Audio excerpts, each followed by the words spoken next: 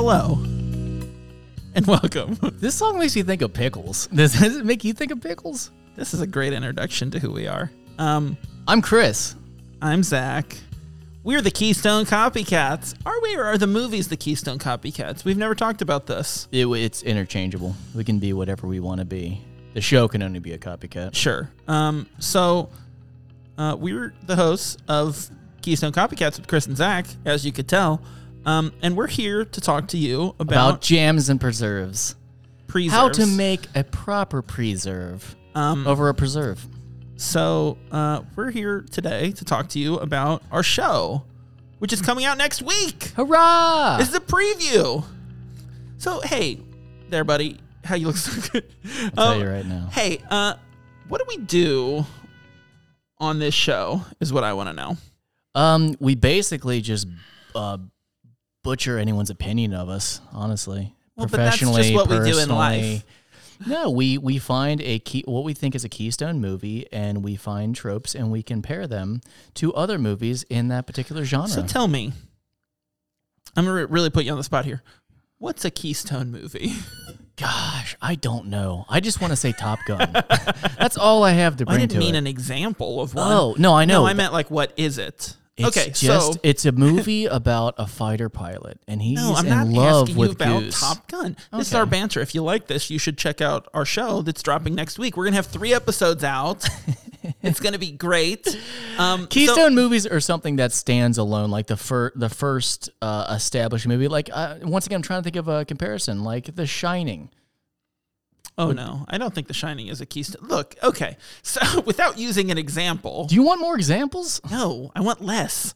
So a keystone movie is a movie that changes a genre, how it's viewed, and how other movies in that same genre will act thereafter. So our first season, that's right, we're a podcast that does seasons. Get used to it. Our first season is Groundhog Day from 1993, the Bill Murray classic. Everybody loves it. So I think you can guess what we're doing with Groundhog Day. We're doing rom-coms. Yeah. Oh, wait, no. We're doing time loops. That's what we're doing. I was going to let you go for a while until you realize it's actually about time loops. So, so we watched episode 1. We watched Groundhog Day. We decide what tropes are essential to that movie, and then we watch more time loop movies. And using those tropes, we determine what percentage Groundhog Day they are. Sound convoluted? It is. And that's okay. And I have a troublesome time trying to follow it. Sure. And you can join me. It takes a whole season before he understands what we're doing.